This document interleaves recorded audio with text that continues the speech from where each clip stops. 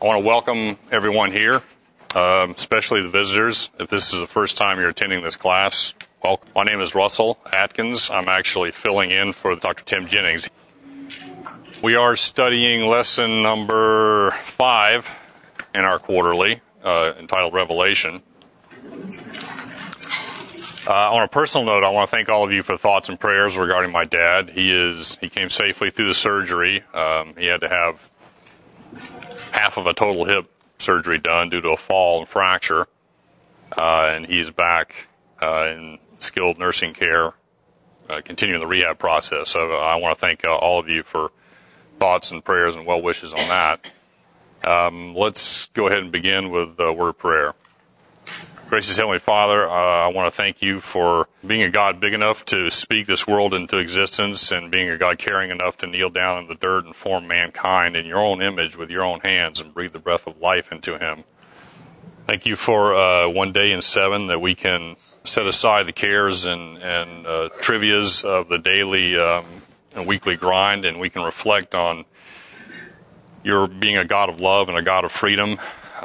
And please continue to work in God in each of our lives and transform our characters so that we may be more like you and be ready when you come again.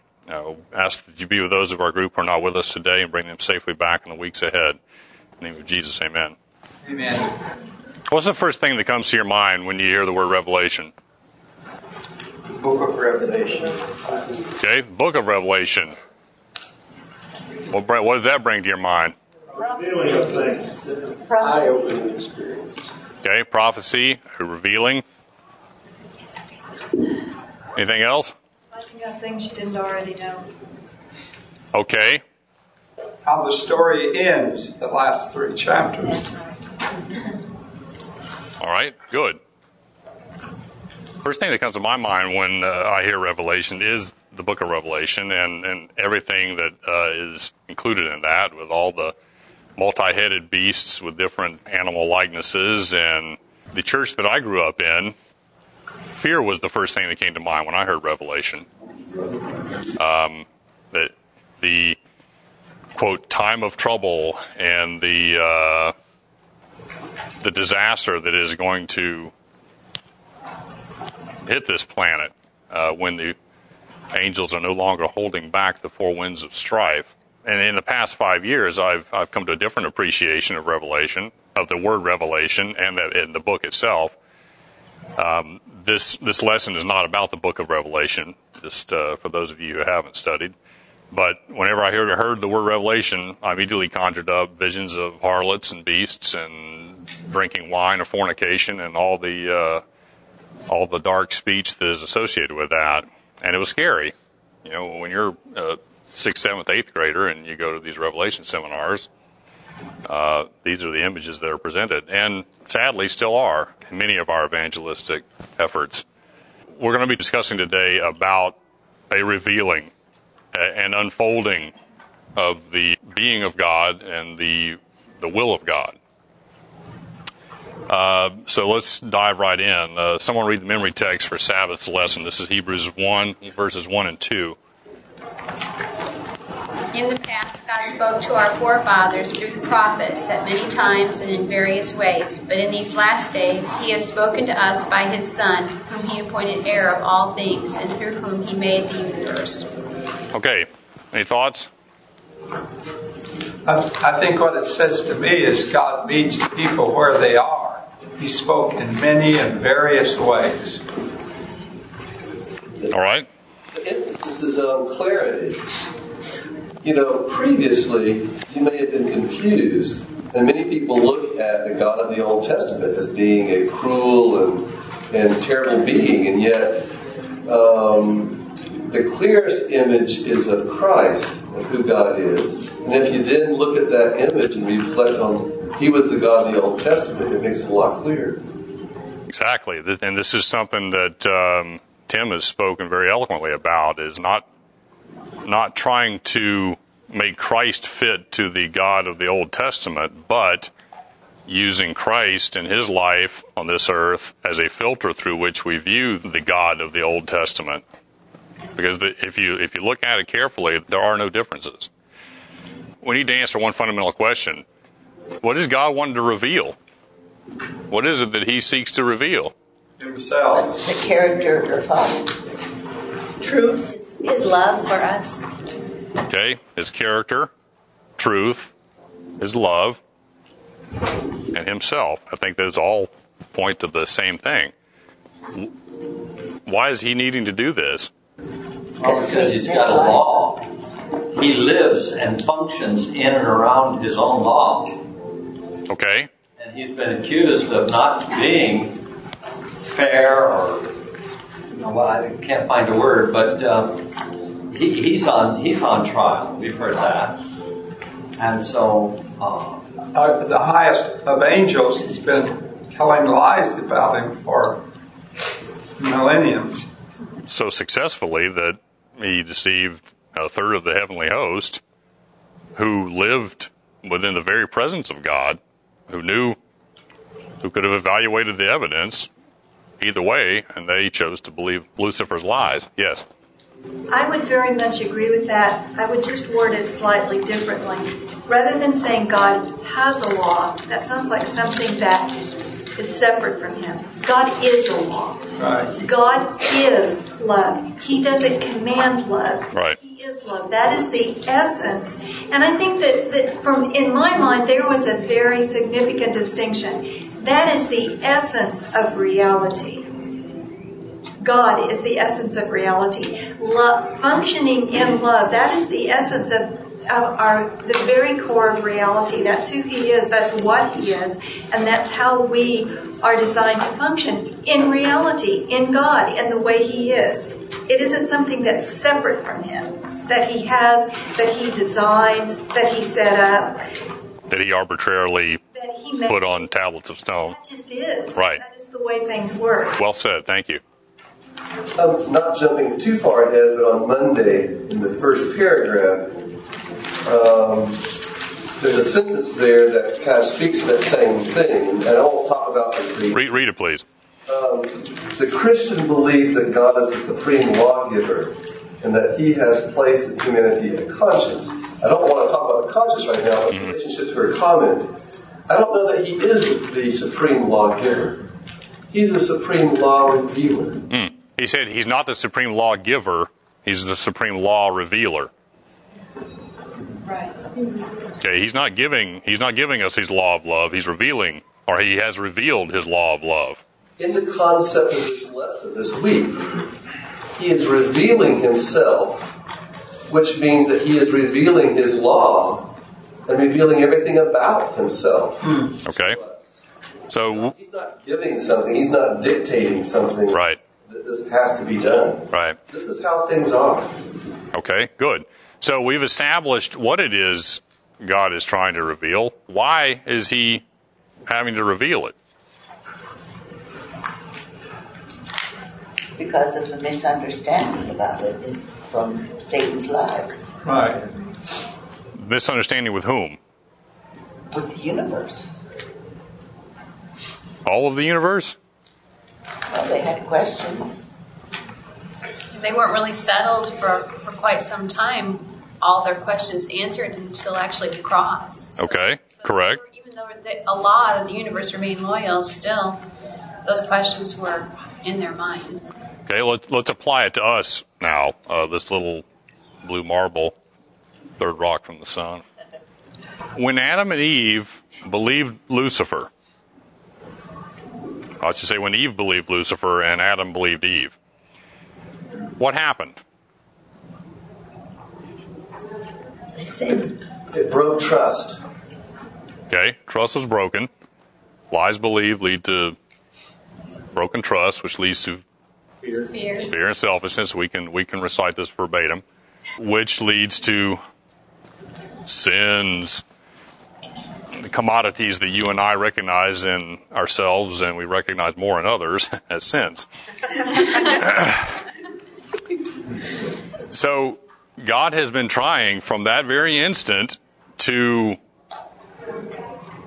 that darkened humanity's mind, and every offspring, every generation, every progeny since then has has been born with that darkened mind and has needed to have God revealed to them.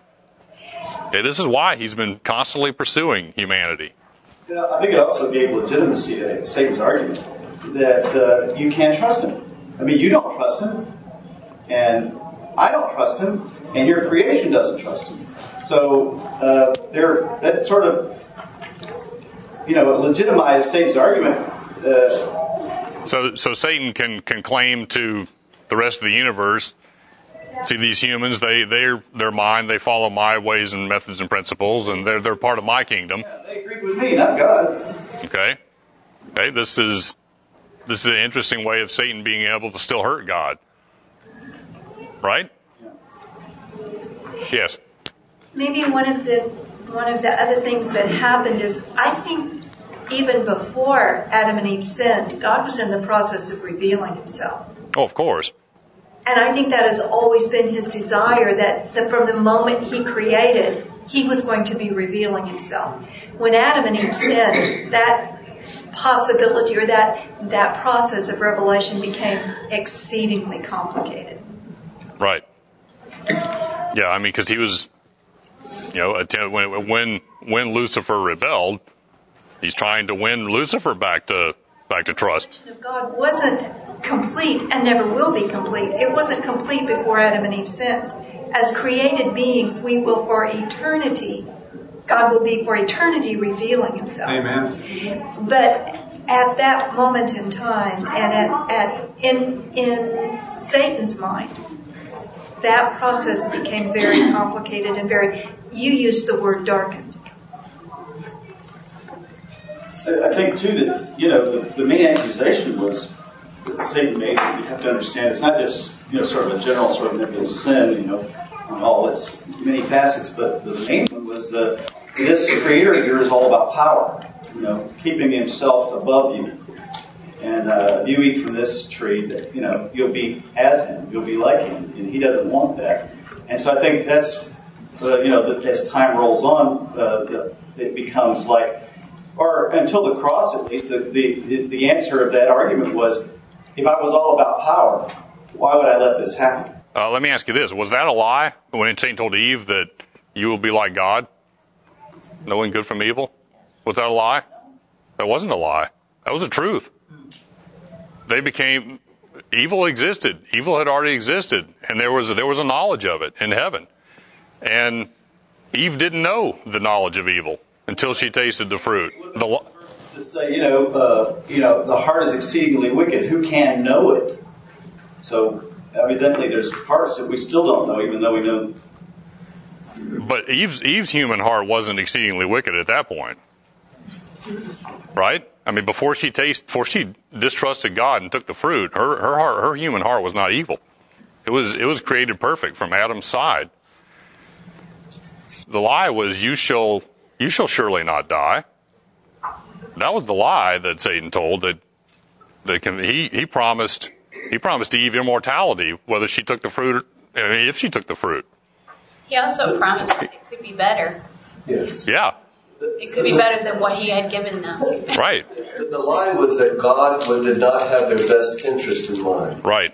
There was something better than what God had offered them. Correct. Well, they were naked, and then they thought that they need to cover that nakedness. So prior to being naked, when they were innocent, naked was okay. They didn't know it was evil. And then after they ate, they realized naked. They realized nakedness was evil. Were they naked, or were they clothed with a robe of light? Why is it evil? Well, despite that, it wasn't evil. And his nakedness evil. Yeah. I mean, they got confused. They got really confused. But Right. Something happened in their minds. from the concept of, at least when I was a little child, at night in bed, and I got scared of the boogeyman, I wanted everything covered up. And if you didn't even if you got hot on a summer night, you didn't stick your foot out from under the covers because you wanted it covered up. There was something about that made me feel protected. The clothes made us feel that we could keep the boogeyman at bay, and God had become a boogeyman. Mm-hmm. And I think they were trying to, in a lot of ways, pull the covers up over their head. But something changed in Adam and Eve's mind they said, we saw we were naked and we felt ashamed. They didn't know why they felt ashamed. They may have been naked before. My understanding is they were clothed in a robe of light. Who knows what that looks like? But let's look at Sunday's lesson. God reveals himself through nature. Someone look up Psalms 1 through 4, and someone else Romans 1, 18 through 20, please. Let's read the Psalms text first. So whoever gets it first, shout it out. The heavens declare the glory of God, and the firmament showeth his handiwork. Day unto day uttereth speech, and night unto night showeth knowledge. There is no speech nor language where their voice is not heard. Their line is gone out through all the earth, and their words to the end of the world. In them hath he set a tabernacle for the sun. Okay, thank you. Romans 1, 18 through 20. This is a very familiar passage for those who are regular members. The wrath of God is being revealed from heaven against all the godlessness and wickedness of men who suppress the truth by their wickedness. Since what may be known about God is plain to them, because God has made it plain to them. For since the creation of the world, God's invisible qualities, his eternal power and divine nature, have been clearly seen, being understood from what has been made, so that men are without excuse. Tremendous. I agree. I don't know that Charles Darwin would agree with you, but I agree that this is a very powerful passage, this Romans one. From your observations of nature, what sorts of things can we glean from nature, and what views of God's character does nature give us? I like this sentence in the first paragraph there under Adventist Home. It is his desire that we should associate the glories of nature with his character. Okay. Does a cheetah chasing a gazelle down on the Serengeti, what does that reveal about God? I mean, do we need to be discerning? I'm sure that we can find something beautiful in it, but we got to remember that that's part of sin. Oh, I agree. It's part of the infection. So we have to be discerning. We have to exercise proper judgment in order to glean some things about God's character from nature. Correct? Right. Okay. The fact that people die. Tornadoes that tear up boat covers. Yeah, it's terrible. In my house this first time in a long time. Flies. Okay. I killed them all. But on the other hand, the newness of life that we're seeing and experiencing this spring is just beautiful. It's been such a wonderful, slow spring that we're seeing all the order of glory and beauty coming up from the earth. Okay.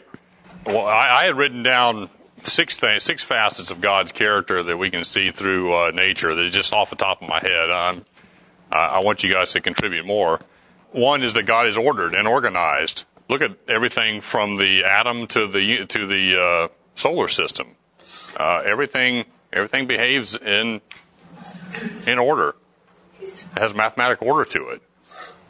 What else can we see? What else can we see about God if we're looking at it with a discerning mind in nature? What are the character attributes? He's ingenious. I mean, just looking at the complexity of it all and the huge amount of diversity in everything, you know? Okay. It's amazing. Yeah, I had written down majestic and infinite. Steps to Christ says, the love of God is written upon the opening blades of grass. Okay. He's a loving God. His sustaining power. Okay. Even the jagged rocks that make huge mountains on the west coast reveal the awesomeness, the majesty of God. Okay. Yeah, he's a God that loves beauty. I had that one down. God is a healer, and that's also revealed in nature. Okay, excellent. Well said. I didn't have that one. Thank you. I think there are things in nature that show that God has a sense of humor. Yeah. Okay. Good. Until Hubble, we did not fully appreciate the text that says the heavens declare the glory of God. Correct. Yes, sir. Even Romans says the wrath of God is revealed. So he is a God of wrath. Okay. What else does that passage define as the wrath of God? Letting go. This is verses 18, 20, and 22. Allowing us to do what we want to do. So he gives us the freedom too. He's a God of freedom. Right. He gives us up to our choices if we demand it. Does nature show that God is a patient God? Yeah, he could have made the little seed I put in the ground come up now. Good one. Yes, that's correct. Just the mere fact that God has allowed His creation to suffer for as long as it has, I think shows His patience. I mean, one could look at that and show that He's a terrible God for allowing it to go on as long as He has. But I think it shows God's patience and willingness to wait until humanity has come to a rational conclusion or an irrational conclusion, depending on the choice you make. Yes? When I think of nature, I think of the physical sciences. In the university setting, you have biology or physics or mathematics or whatever. Mm-hmm. You talk to any of the people who are at the extreme limits of their field, and each one of them has learned incredible insights about God. And it just seems like no matter what direction you go to in nature or in the physical sciences, that it just keeps on going to the infinite. And to think that God is the master of all that is just incredible. I agree. The fact that He takes care of the little birds when there's storms. I was thinking when I hear them in the morning how sweet it is to hear those birds. And wouldn't it be terrible if they were all just dashed away and the moon shining at night, see it up there just floating around by itself. Mm-hmm. What holds it? I like that nature shows that God likes the process of growth. Everything grows. Good, excellent. I hadn't thought of that one. Thank you. What was it? That God appreciates the process of growth, maturing. Get back to Dr. Moses' comment. I had a patient who is, and one could argue, at the top of his field in the sciences, and I asked him what his thoughts were on evolution. He said that he fully believes that evolution occurred and is occurring. I took a step back and said, well, what about the biblical account of creation? He said, well, he was not yet convinced that was the way things had happened. He wasn't convinced he wasn't sure whether it was an allegory, 1,000 years to a day, whether creation occurred over 1,000 years or what. We need to pray for our young people. Yes, we do, for many reasons. But how did a man like Darwin observe nature and draw the conclusions that he did? Was Darwin mistaken in his observations? No, he wasn't. He observed things correctly. He wrote down what he observed. He was, I believe, mistaken in his conclusions. He observed the infection. He observed the survival of the fittest mentality that has infected nature, which is why the cheetah selects the slowest gazelle from the herd, or the youngest, the one that can't keep up. There's one other character trait of God that wasn't mentioned yet, which I think is very important. I think nature, and we've been over this many times in class here, I think nature shows that God is a giving God. We have the respiration cycle, where we give off carbon dioxide. Trees take that and give us oxygen. We have the water cycle, where the water evaporates to the clouds and is rained back down over the land, and collects in rivers, streams, and lakes, and back to the sea, and that cycle completes. We have the carbon cycle, which is a cycle that was an intervention by God in the face of a sinful world, where when things die, there is reduced back down to its common element of carbon, and this brings forth new life. Okay, this was not part of God's original plan, the carbon cycle. This was an intervention that had to be made in order for life to be sustained on this planet. There's numerous other cycles. If you're ever in Manhattan, go to the Natural History Museum and come out all the things they have there with a creation perspective. It'll be a great 2-day experience. There's a hand up over here. Yeah, I was just thinking your gazelle and your cheetah, imagery there. That whole survival of the fittest that we see in that, that imagery, really is not God. We don't. Nature reveals the anti-God too, I guess. Nature reveals the infection, correct, and that's what Darwin observed. Yeah, and the fact that the survival of the fittest, because the scriptures are always say, protect the oppressed, protect the weak, whereas the Darwinism is just the totally opposite of that. Is the weak should let it be gone. They infect the gene pool, Correct. So we need to have discernment and judgment when we go out and observe nature, so that we're not drawing mistaken conclusions about nature as well. So we've identified some characteristics and aspects of who and what God is that we can see from nature. The lesson asks a compelling question at the bottom of Sunday's lesson. It says, at the same time, what things about God does nature not tell us? Paul tells us in Romans that everything that can be known about God, his power and his infinite qualities, can be known from what God has made. Is there anything that nature cannot tell us about God? Or does not tell us? I'm not certain that forgiveness or redemption are as clearly revealed in nature. Excellent. Is it forgiveness of if someone beats a dog and the dog comes back and after a few hours and is happy with him and wants to lick him and wants to be petted again? Would that be considered forgiveness because the dog's not thinking, forgiveness? So that would be a difficult stretch to... Interesting. I would tend to lean that would more reveal a type of unconditional love. Yeah, I'm tending to agree with Dr. Moses that I'm having a tough time seeing how forgiveness can be Could you define revealed in nature. How do we define forgiveness? What is forgiveness? Not holding it against a person, something they've done wrong. Okay. It's associated very closely with unconditional love. Correct. 1 Corinthians 13. Right, forgiveness is a facet of unconditional love. Any other definitions of forgiveness? Loving the person no matter what they do.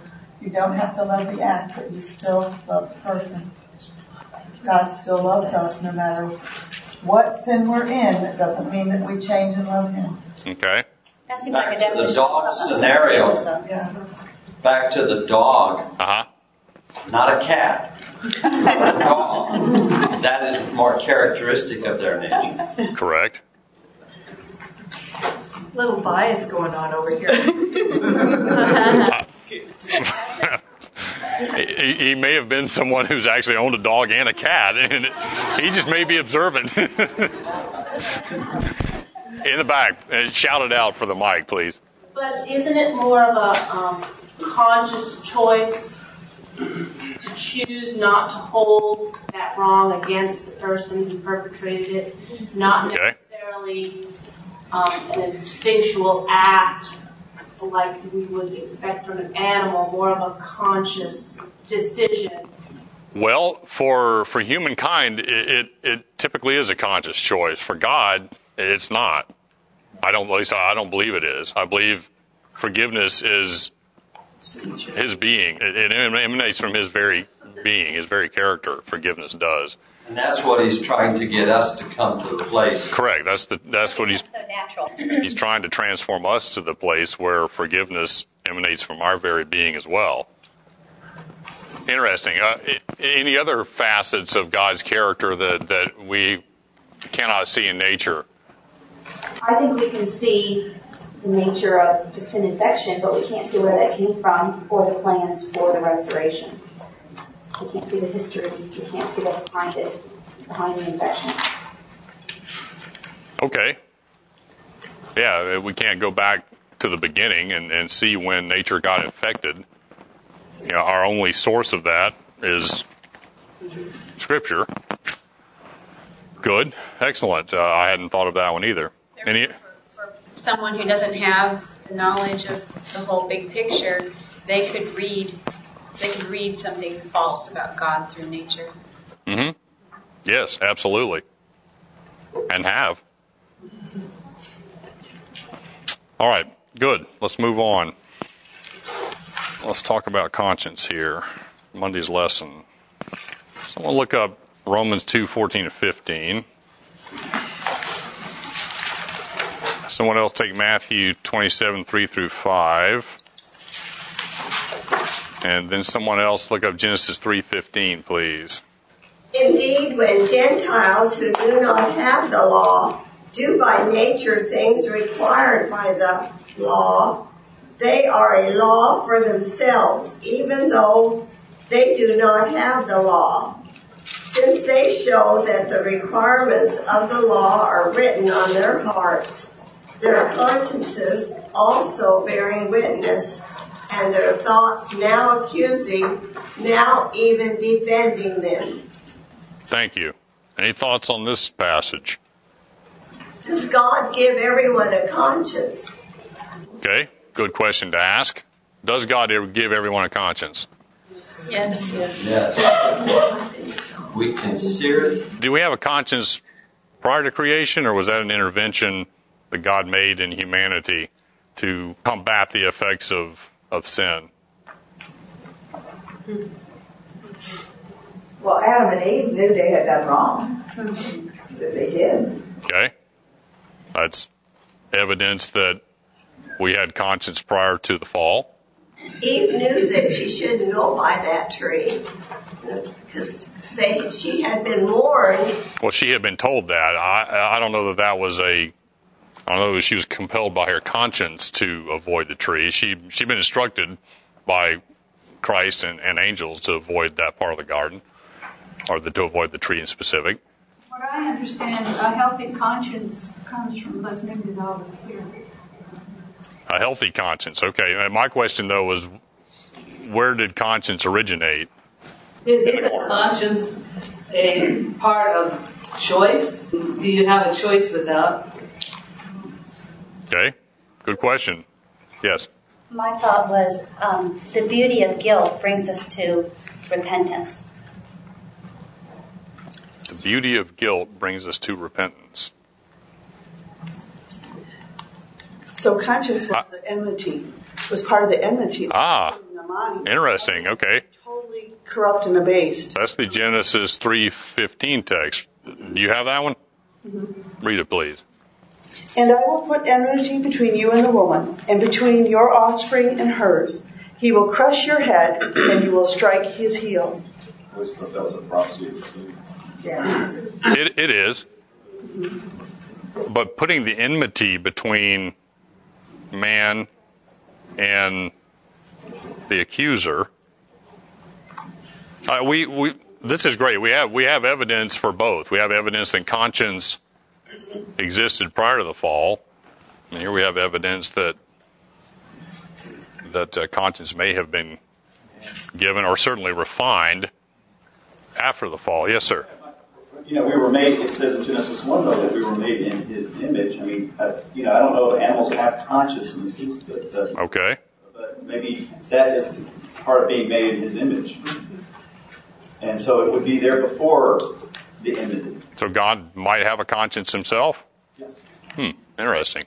I hadn't considered that. Conscience is a safeguard, like she was saying, to going completely in the wrong direction. It keeps us. When it's functioning correctly, yes. Getting back to the man's quote there, that the human heart is evil above all things, who can know it? Sometimes our consciences don't betray us. Sometimes our consciences aren't adequate. Is that our conscience betraying us? You can sear your conscience with sin. Paul thought it was. Let's see, somebody to define conscience? Thank you. Hang on just a second. What? Define conscience. Oh, we need to define conscience. Okay, that's a good point. What is it? It says in the lesson that it is defined as the faculty or inward principle that helps us decide between right and wrong. Therefore, God wouldn't have a conscience because he can only do right. That's his nature to do right. He doesn't decide to do right over wrong. He just does right. So would he have a conscience? Well, that's the earthly definition of conscience. Conscience. Correct. There's a text that's maybe spirit prophecy that says that the conscience is God speaking to man. I was trying to find, because I heard that in conjunction with Paul, where he rebuked the high priest, and he said, "Never have I, violated my conscience." I couldn't say that, but Paul said that. Yeah. And in that context, I was trying to go back and find it. Well, 1 Corinthians 4:4, Paul is speaking. He says, "My conscience is clear, but that does not make me innocent. It's the Lord that judges me." Was it Paul that said, I do the things I don't want to do? I don't do the things I want to do? Right. So we have here compelling evidence that our consciences may not be God speaking to us. Andrea Yates, when she drowned her 5 kids in Texas in the bathtub, she was doing it because God was telling her to, according to her testimony. Now, how many of us in this room believe that God told Andrea Yates to drown her 5 kids? But we can see our own conscience through sin. Of course we can. Absolutely. And if she had a mental condition, that mental condition could interfere. Certainly. A frontal lobe had closed down. Yeah, it's your head. Yes, sir. So if somebody said God told me to go to, Ethiopia and build a church, I mean, we would have no problem with that. So I mean, are we putting ourselves over God by sort of pre-assuming what God? Who can say, well, what you heard wasn't God? I mean, we kind of make ourselves God that kind of way. But anyway, that was my point. My point was back to the who can know it. It says, we were in Psalm 19 earlier, and verse 12 says, "Who can understand his errors? Cleanse thou me from my secret faults. Keep that your servant also from presumptuous sin. Let them not have dominion over me." So even David realized there's errors I commit that I don't even know. Exactly. Yes, sir. I think there's a difference between our conscience, which is a guiding force of our life, which Jesus said, "I'll send you the Holy Spirit to guide you into all truth." That's what Jesus' own testimony was, okay? In our own natural desire to do the wrong, which is our natural desire. Mm-hmm. I believe there's a difference in those two, and when we say that we have seared our conscience, which means we have no longer listening to the Holy Spirit drawing us to God, and therefore we're doing the natural part of our own desires. I think there's a difference in that. Isn't that the unpardonable sin when we no longer respond to the Holy Spirit? Yes. Our conscience does no longer respond? That's a pretty good definition of it. When we have lost the capability of communication with the Holy Spirit. Do we have any other definitions of conscience? Do you have a definition of conscience that you're partial to? With the statement, "By their fruits ye shall know them," have anything to do with being able to judge whether she heard God's voice telling her to drown her children or somebody going to Ethiopia to build a church. Okay. I mean, we know that, maybe it wasn't God that told them to go there to build a church, but right. You can be pretty sure that God didn't tell her to drown all her kids. I don't know. Well, he did tell Abraham. There you go. And we even say God. Think of John the Lord. She didn't talk directly to God like Abraham did. Well, probably not, but the key difference there is that God intervened with Abraham, but God did tell him to pack up his son and take him to the mountain and sacrifice him. He Abraham knew God's voice because he was that well acquainted. But that was an interesting command, because what God abhorred for all those nations for what? Sacrificing their children. That's what he... yeah, among other things. Let's see, we've read Romans 2, 14, 15. Someone who has Matthew 27, 3 through 5 text. Then Judas, who had betrayed Jesus, regretted what had happened when he saw that Jesus was condemned. He brought the 30 silver coins back to the chief priests and leaders. He said, "I sinned by betraying an innocent man." They replied, "What do we care? That's your problem." So he threw the money into the temple, went away, and hanged himself. What does this have to do with conscience? The human nature is sin, and the conscience is basically the counterforce to bring us to neutral, where we can make a decision. It's basically the sinful nature give us all the evidence for evil, and the conscience give us the evidence for good, and it balance each other out, where we can have a free choice whether we go with evil or good.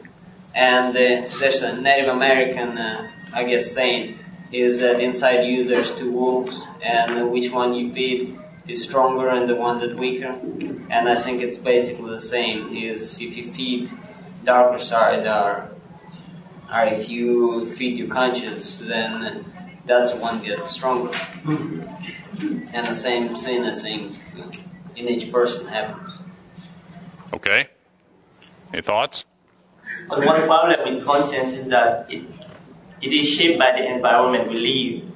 So something we do here in America may not be sinful, so therefore the conscience is not against it. But when we go to another country where we violate on their law, it's become different. So therefore we cannot rely on conscience. We have to rely on the Holy Spirit that's telling us where to go according to the Bible. Excellent point. Thank you. There's cultural differences. There are gender differences in conscience. How are parents... Anyone here raised that if you were out hiking on Sabbath and you found a creek, and if you achieved positive buoyancy, that's a sin, but going in up to your knees, that's okay? Just walking. Does that sound familiar to anyone? Okay. We can kind of smirk about it and chuckle, but yeah.